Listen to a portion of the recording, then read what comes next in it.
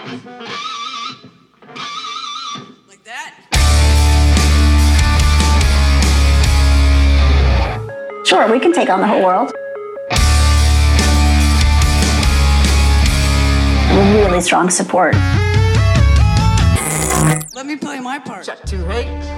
Like, is that real? Did that happen? Like, The structure of your brain actually changes. and do you still feel that every day? And then it got time for guitars. Eating disorder, like I didn't want to die, tendencies. but I didn't want to live either. Helpless little girl. You gotta go in the hospital. You feel powerless. The body has a fear reaction. The opportunity to empower. No one can take away my power. I won't take myself out. Artists that are true like that, those are the ones that tend to create change.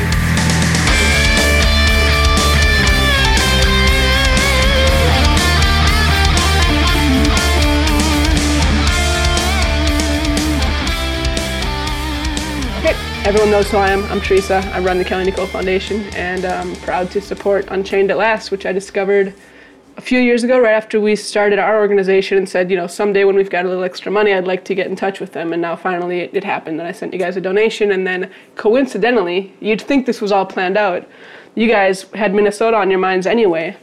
At the time that I was like, okay, I want to reach out to them. And we had our honeymoon on the Virgin Islands, USVI. Oh. And then I read that you guys just had some progress there. So it just feels like it's all like, do you believe in coincidences and all that stuff? So I'm excited to introduce you guys to the world and educate some people, and also share like what I'm hearing from the general public on just the lack of knowledge about how serious this topic is. And then the other extreme is like people who can't believe that it's already not illegal, right? That like, wait, kids get married, 16-year-olds, 12-year-olds, like in the US? Do you mean like in the third world somewhere? No, we mean like right here, like California, right? Like anywhere.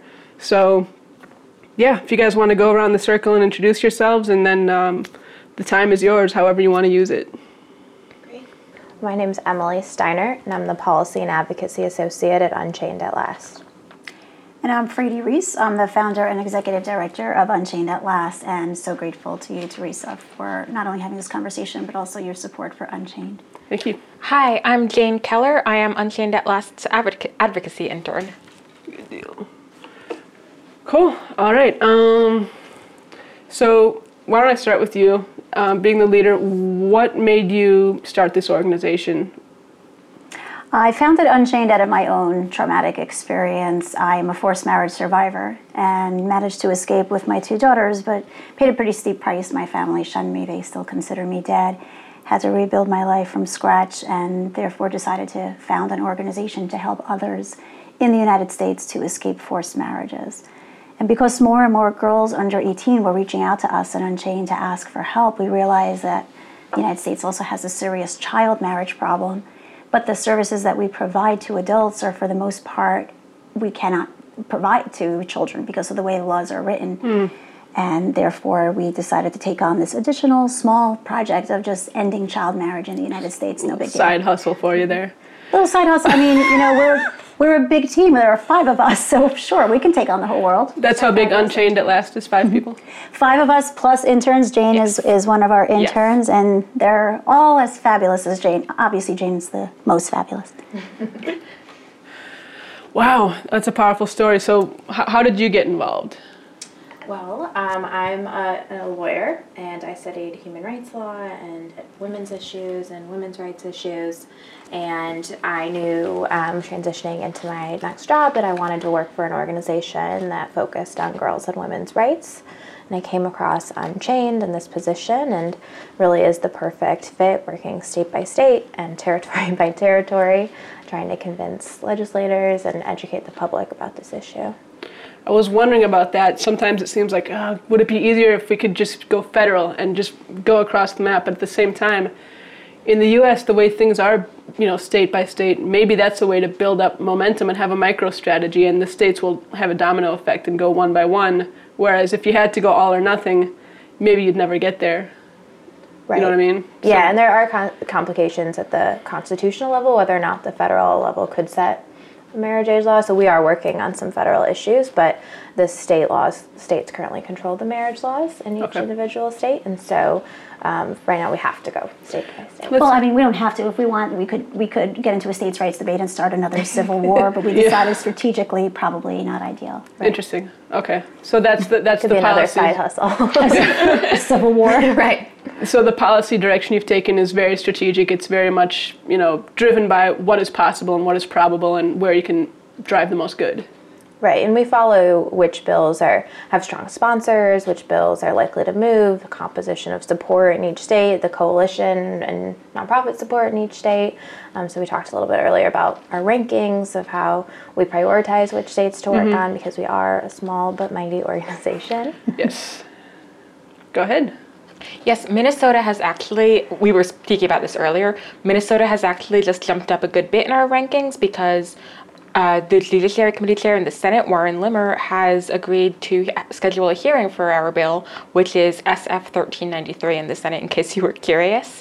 And we're very excited for that hearing because it's the next step to getting the Senate bill out onto the Senate floor, where we're hoping that it will pass. Based on our numbers, out of about 66 senators, I have confirmed yeses from 18 of them. And we're hoping that some more will follow suit, but they just haven't told us so. So yes, and then from there it's on to the governor's desk because the House bill has already passed unanimously. So we'll go narrow and then we'll broaden it out to like what are the issues with child marriage and forced marriage? Like why is this a big deal? But I want to have the policy piece go up tonight on our YouTube so that people maybe will join the chain in or make some big impact. So I want to kind of keep that as the front end of this and then maybe open it up. So how many votes? Like, what do we need? Where's the tipping point and everything? Well, you said you think we've got 18? Yes, I know we have 18. I hope we have more than that. Okay. On the we Judiciary, definitely need more than that for the bill to pass. We need more than that. On the Judiciary Committee, I believe we need 5. Is 5 correct? And we have 3 confirmed. And in the House, well, I think it's half of 66 plus 1 or half of 67. In the Senate. In the Senate, forgive me. So that would be 34 votes.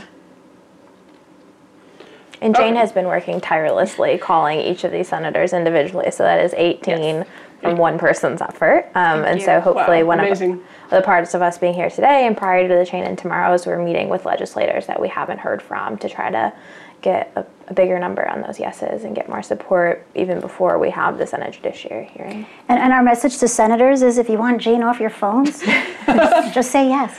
Just say yes. To ending child marriage. Some of their poor staffers would love to not have to take my calls anymore, and they hate having to tell me that they have no news, but their bosses just aren't helping them out there. Is this because it's low on their radar, or is it because people have some weird reason they don't want to support it, but they don't want to be out there with a no hanging out next to their name? Like, what are we thinking is behind some of this hesitance?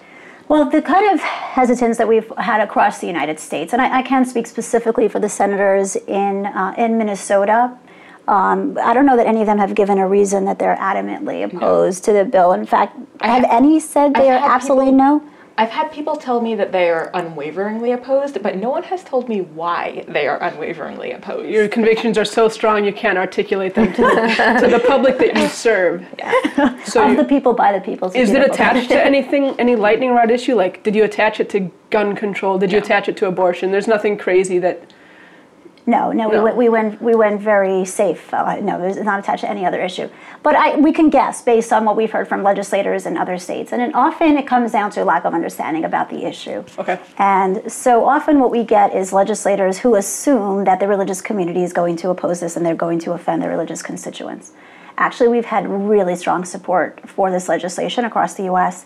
from almost every religious community. In fact, only 2 religious communities have come out against the bill across the U.S., and both of those are very insular religious communities that are limited, that are only in specific geographic locations that I don't think are in any way relevant to Minnesota. If you think about it, modern religions tend to view marriage as an important, a lot of them view it as a holy union between 2 willing partners. Mm-hmm. That does not describe child marriage. First of all, important. 70 to 80% of marriage before 18 ends in divorce. Really? So that just makes a mockery of the institution of marriage. Anyone who believes in the sanctity of marriage necessarily does not believe in child marriage with a 70 to 80% divorce rate. And then this whole notion of 2 willing partners. Well, one of the gravest dangers of child marriage is that it's so easily forced because children, even at age 16 or age 17, simply do not have the rights of adulthood. You need to turn 18 before you get the rights of adulthood in any U.S. state. And we can talk more about this, but what that means, and we see this again and again, is that a child can very easily be forced into a marriage or forced to stay in a marriage. And so the whole notion that there are religious communities that oppose ending child marriage, it's just not true, but legislators often assume that. Often, too, they assume there is some correlation to abortion, which there isn't. We're talking about child marriage. We're talking about a legal process of marriage. It's completely unrelated to abortion, which is a medical procedure. And the interesting thing about that is we get legislators on both sides of the aisle worried about the connection to abortion, with some thinking, oh, it's going to increase abortion rates, and some thinking, oh, no, it's going to undermine reproductive rights. And in both of those, it's just completely absurd. There is no correlation. In fact, the U.S. Supreme Court has established that minor marriage is different from a decision like minor abortion, because minor abortion is time sensitive in a way that minor marriage is not. So yeah, you don't have much more than a few months to make that decision, right? Whereas marriage isn't going anywhere. If if there's two people who are younger and they're in love, why not wait till you're 18? Exactly. Get your life established. And I don't know, easy for me to say, how do these situations come about? Like, why is this even happening? For the most part, what we have seen, there's very little data on child marriage in the United States. So what we have mostly when we talk about this, we do have some data, which we'll talk about, but when it comes to why this is happening, it's purely anecdotal. What we know from what we've seen is that when a child in the U.S. is forced to marry, the perpetrators are almost always the parents. It's not strangers grabbing a girl off the street and forcing her to marry. It's usually her own parents. And I say her because we do know from the data that we at Unchained at Last compiled that almost every child who marries in the U.S. is a girl married to an adult man. That's just the way it works. Mm-hmm. And the reasons that parents do this to their daughters varies, but again, anecdotally, we have seen some of the main reasons. Often it has to do with a pregnancy. A girl gets pregnant and there are parents who think that's very shameful or are worried that the nice guy who raped their daughter is going to go to prison. And so they use marriage as a way to cover up a rape or to get rid of what they consider a shameful situation. Their daughter got pregnant out of wedlock. We have seen parents, unfortunately, use marriage as a form of conversion therapy. Their child comes out as LGBTQ, and parents say, oh, you're not gay, you're not transgender, I'll prove that to you, and just marry off the child. Wow. And the kid they're a child, they don't have a job, a career, an education. What agency do they have to stick up for themselves? Exactly. Wow. Immigration is another one that we see a lot, where there is right now, Emily was talking about some of the work we're doing at the federal level. One of the things we're trying to change is right now there's no minimum age to petition for a foreign spouse or fiance or to be the beneficiary of a spousal or fiance visa. And so we see a lot of human trafficking happening under the guise of marriage, where girls are being trafficked for the U.S. citizenship, forced to marry adult men overseas, and then petition for their new husband who gets a visa to come to the United States, a path to citizenship.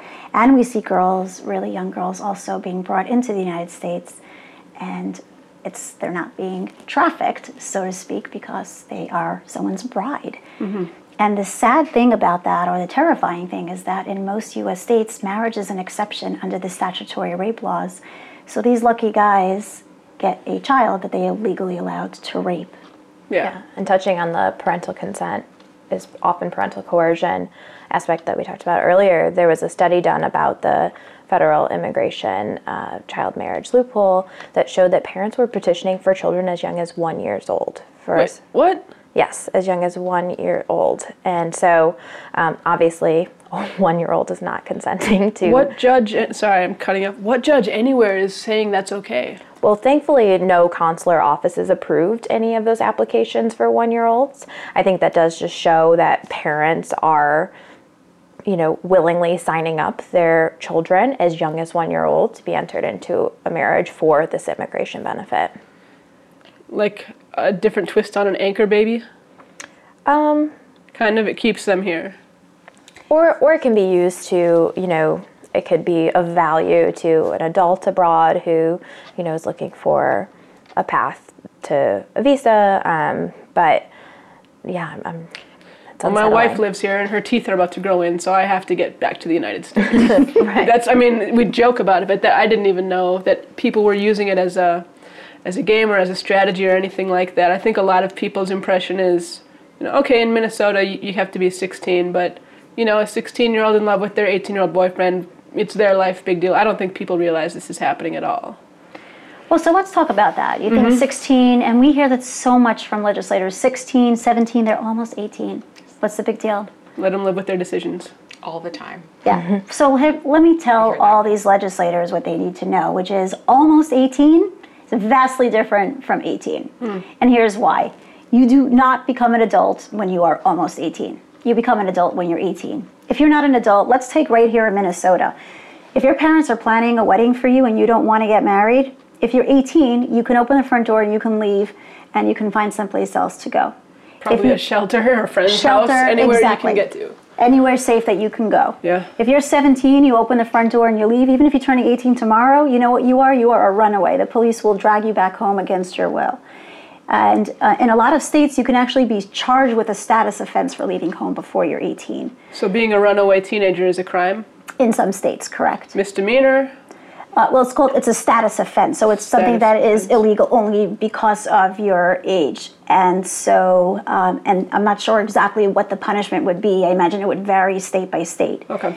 And in Minnesota, by the way, now is this specifically for a Minnesota audience, or it's not? Worldwide, amplified. That's why amplified. Okay. We're here in Minnesota. Yeah. Use it as an example. Yes, we still can use Minnesota as an example. Yeah, please, any place. Yeah. Just to speak more generally about the United States. So yes, in many states, a child can be charged with a status offense for leaving home before 18. That's to escape from parents planning a wedding for them, or to escape from an abusive spouse. So I imagine a situation where your spouse is abusive, but if you leave, you're considered a runaway, and the police will take you back to your abusive spouse. That's the situation we're putting girls in the United States.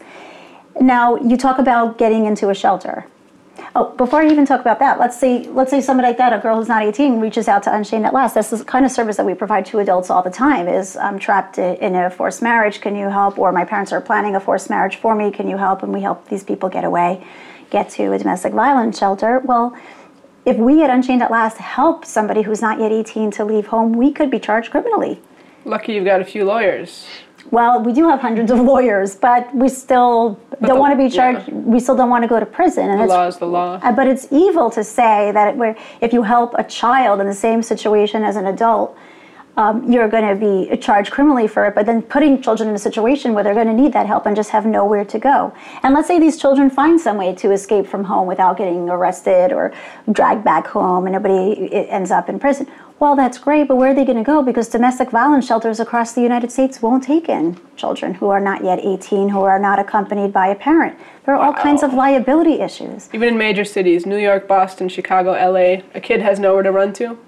We have tried across the United States. We have identified so far 4 shelters in the entire United States that are sometimes willing to take in a 17-year-old. Holy smokes. And that's, so these girls have, even if, again, managed to escape, have nowhere to go. And people say, well, they can go to youth shelter. Well, here's the thing with youth shelters. They are not confidential the way domestic violence shelters are. Youth shelters typically have to notify parents that their child is there, and they typically keep children for approximately 21 days while they work on a reunification plan. So their whole goal is, how soon can we get them back into the situation they ran from? Correct. The parents knock on the door and say, hey, my daughter Mary Sue is in here, and we know what's best for her. And she's got a wedding coming up, and she's got to pick an outfit and whatever the hell people are thinking, and they just turn her over? So I don't know that they would just turn her over, but they're not going to keep her there long term while she finds someplace else to go and figures out a way out of her forced marriage. Oh. That's not a safe place for somebody who on day 22, if she is turned back over to her parents, is going to be forced into marriage, raped on her wedding night, pulled out of high school, the rest of her life destroyed. Yeah. And it gets worse, because here's the other thing children across the United States typically cannot do before the age of 18. Enter a contract that's not considered voidable. So that means if they try to retain an attorney and enter into a retainer agreement, they are screwed. Attorneys will not take on children as clients typically because the retainer agreement is a worthless piece of paper. It's a voidable agreement. Avoidable contract. So we at Unchained, we get calls sometimes from girls who say, I called every attorney in my state to try to help me out of this situation. Nobody will take me on as a client. That's assuming, by the way, children even have the money to pay an attorney. Which Yeah, I'll just dip into my trust fund and get myself a legal team and I'll be safe. Well, do you want to touch on that legal aspect since we just got into your briar patch? Is that changing? Can it change? What's your opinion as a lawyer? In terms of whether the contracts are... And how can we develop a new precedent? Like, how do we break through, I guess, is the question. I think we end child marriage. Like, really, it's an issue of legal capacity, right? So I think and a lot of the points we advocate for are to not create more complicated bureaucratic systems to address the various problems that come from the trapping children in marriage, but to end child marriage. And, some states have emancipation procedures or guardian ad litem procedures, but again, a child has to be available to the child. For example, in Minnesota, emancipation is technically available to a child, but there's no statute that outlines emancipation or the rights that you have once you're emancipated. And so it's all done by case law. And it's really unclear what the rights would be. So I think the easiest solution to that is not addressing the problems, but just ending child marriage. Well, it's bizarre you said that. It occurred to me, I used to joke with Kel after we got marriage equality. I was like, hey, we got married, and I said, they legalized gay marriage, but not gay divorce, so you're screwed now. Just like joking, but it's actually with kids, it's true, right? It sounds like the marriage is legal, they cannot get divorced, and no other contract but that marriage certificate that they ever sign is worth the paper that it's printed on. Right. That just doesn't sound like first world living at all to me. Correct, and keep in mind, it's not just that they can't retain an attorney. They're also typically not allowed to bring a legal action in their own name before they turn 18, which means that they literally, in many states, cannot file for divorce. And this is unlike their spouses, who, again, the vast majority of children who are married are girls married to adult men who have these rights to access attorneys and divorce or whatever sort of legal resource they would like. So let's even pretend with the minority cases, let's pretend that there's one that's just rosy blue skies and they're both happy and for whatever reason it's an exception. Still, none of the property is hers. Nothing they own is hers, right?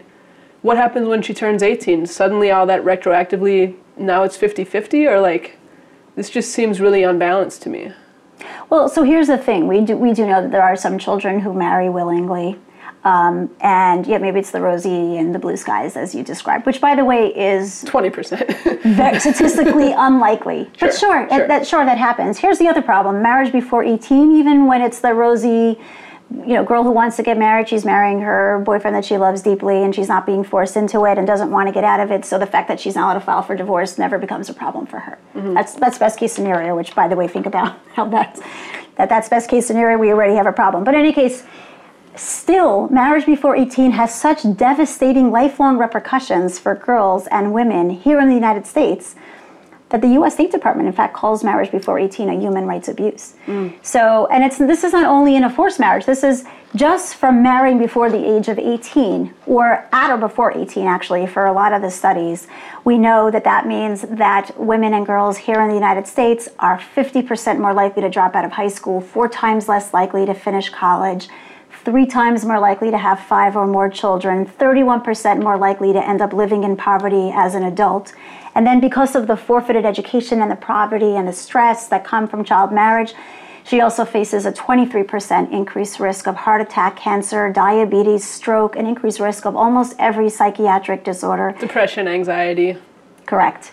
And then, as if all that is not bad enough, globally, we know also that women around the world who are married before 18 are 3 times more likely to be beaten by their spouse than women who marry at 21 or older. So almost every aspect of a girl or a woman's life here in the United States is destroyed by marriage before the age of 18, even in the best case.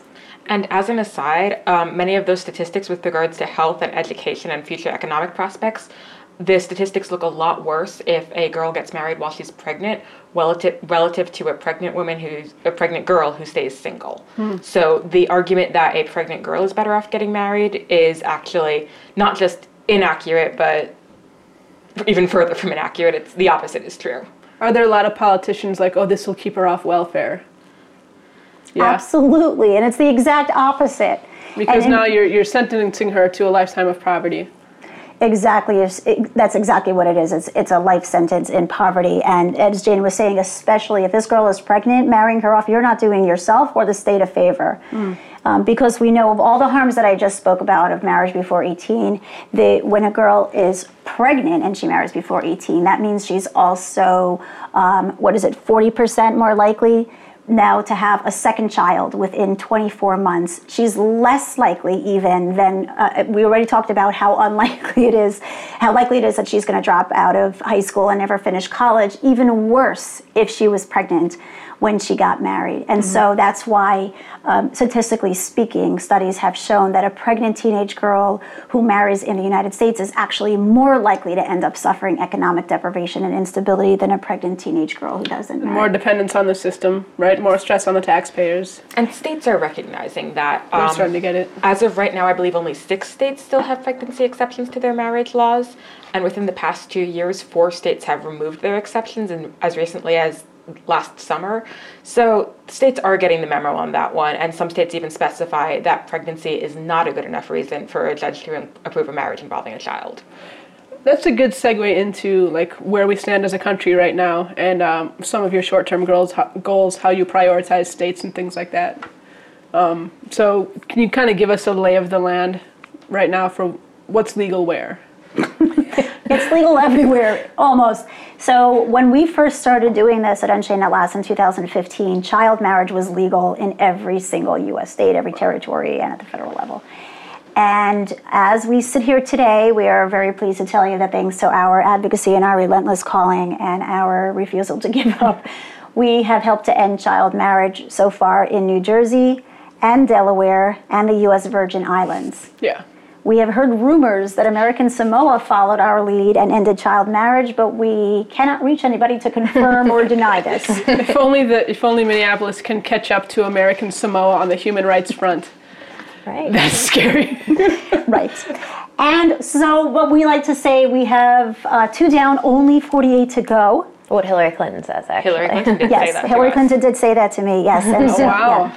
How are there not more people helping you guys? I mean, you have volunteers. You have some, lawyers, psychiatrists, people of that nature, psychotherapists. Janes. Some people like that. People hitting the phones, things like that. How do you not have more people helping, and how can people who hear this right now step up and be a part of this movement? I urge everybody to go to unchainedatlast.org. And first of all, educate yourself on this issue. Find out what the law is in your state. Find out the minimum age, how many children were married recently in your state. We have all that data there. Of the states that study it. Of the states that study it. Because some, it's just black, right? You don't know. Right. Well, we do have census data for the states that, for some reason, nobody ever bought them a laptop or set up their Excel spreadsheets, so they find themselves unable to track the children who are marrying in their state.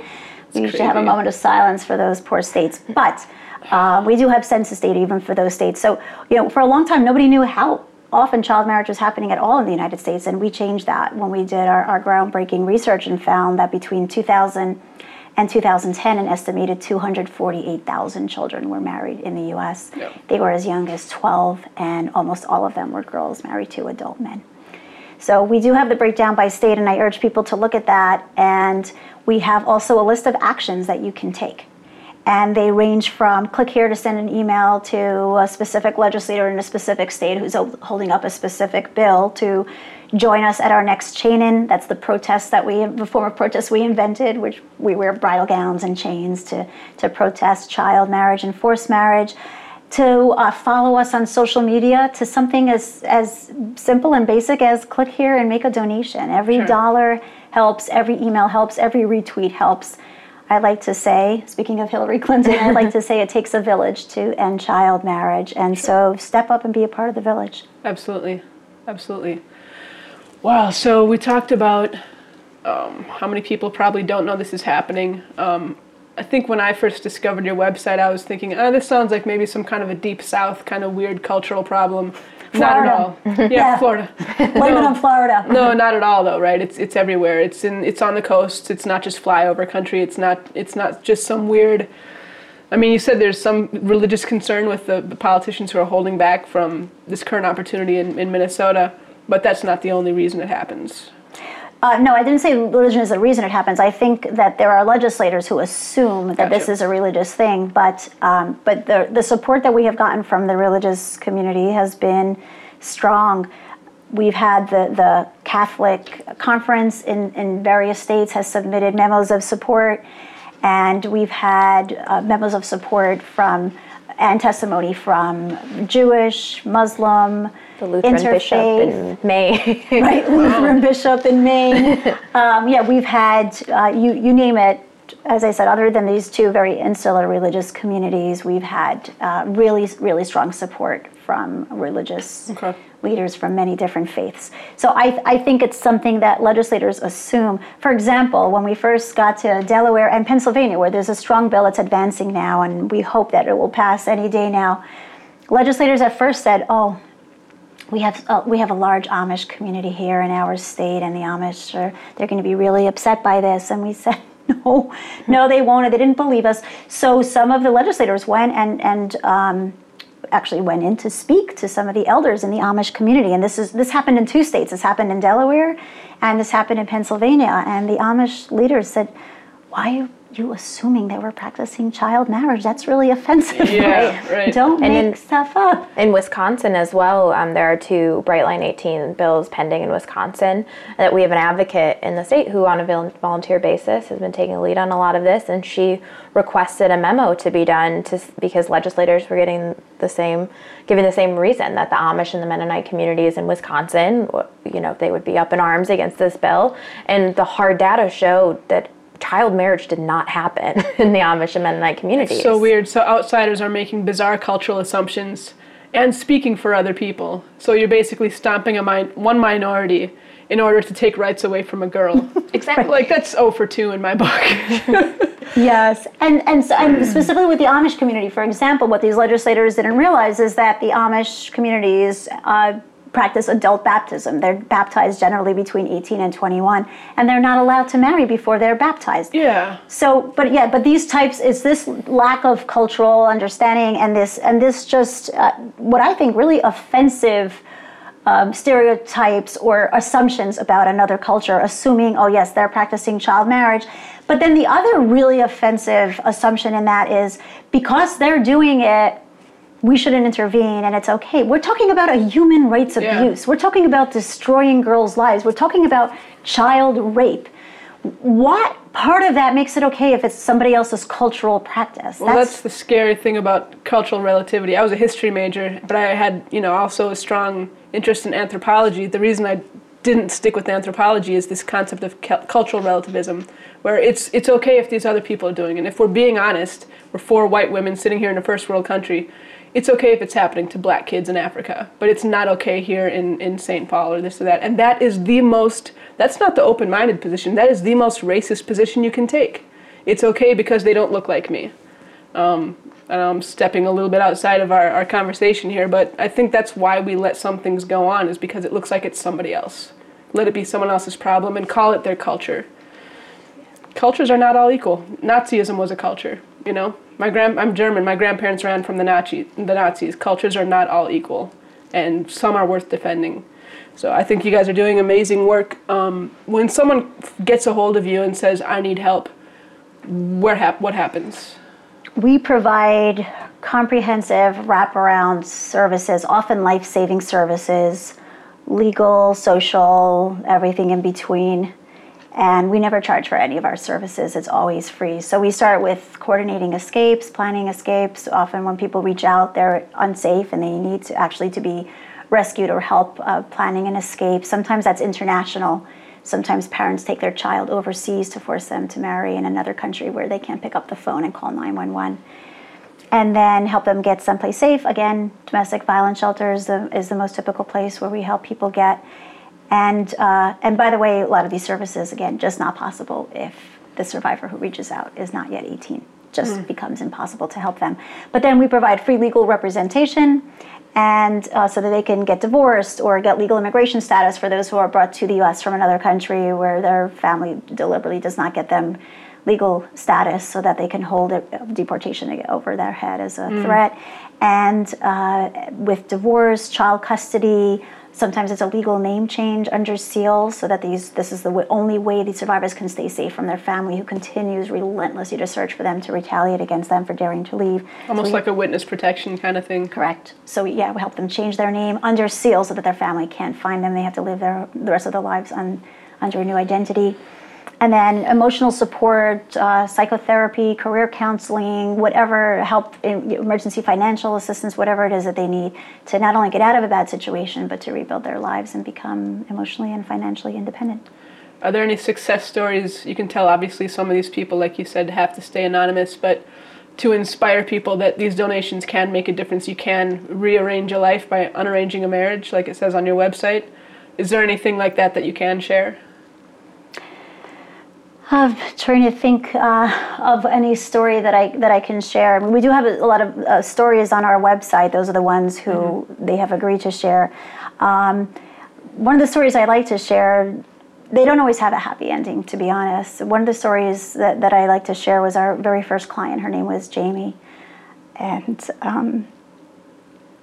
sorry, I get a little emotional when I talk about Jamie, but so we helped her to get out of a really terrible situation. She was forced to marry at 19 and had 2 children, and very abusive marriage. And she finally had the guts to leave and come out as gay, and her family shunned her. She came from the same religious background that I came from. So she and I became close. We helped her to escape, to get divorced, to get custody of her children, and then unfortunately she was diagnosed with breast cancer, and she ended up dying. But she was our first client, and so seeing that we were able to actually help her, we actually able to help her get out of her bad situation, to rebuild her life with her 2 kids.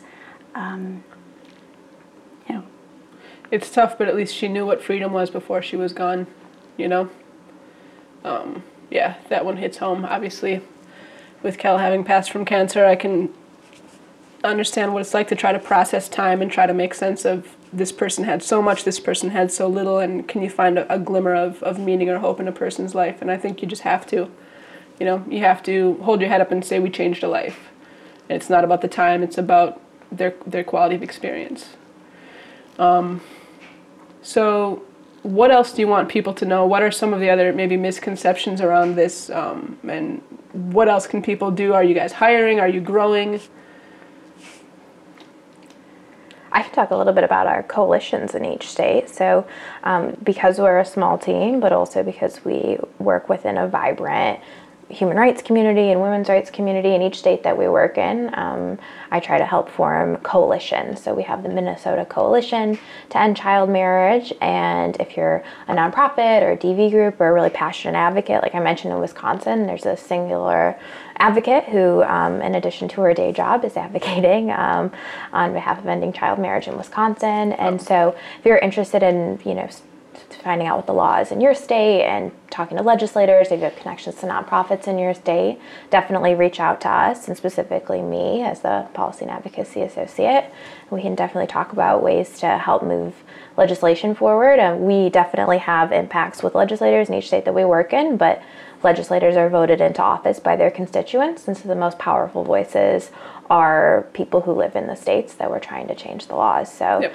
I think, educating yourself and your friends and getting involved is a great way to get started. So you guys were a part of helping to write or advise on the bill that's here in Minnesota now? Or did that come up independently? Or how did we get to this point where we've got some momentum here? So we were not involved in the writing of the bill. Okay. And I assume we were the reason the bill was written in the first place, because we did start this, what's become a national movement, because we've been able to introduce legislation in so many states, most of which have died, but we were able to pass legislation in 2 states now and in 1 territory. So more and more states are starting to do this, and then often legislators will reach out and say, I just introduced the bill, can you come help pass it? Which is, really? Yes. Or I'm about to write a bill, I have an hour, can you quickly write a bill? Which is, somehow legislators are always in a rush. In this case, though, most of these bills, if they're Bright Line 18 marriage age bills, they're very simple. You cross out whatever the exception is to 18, and you write 18.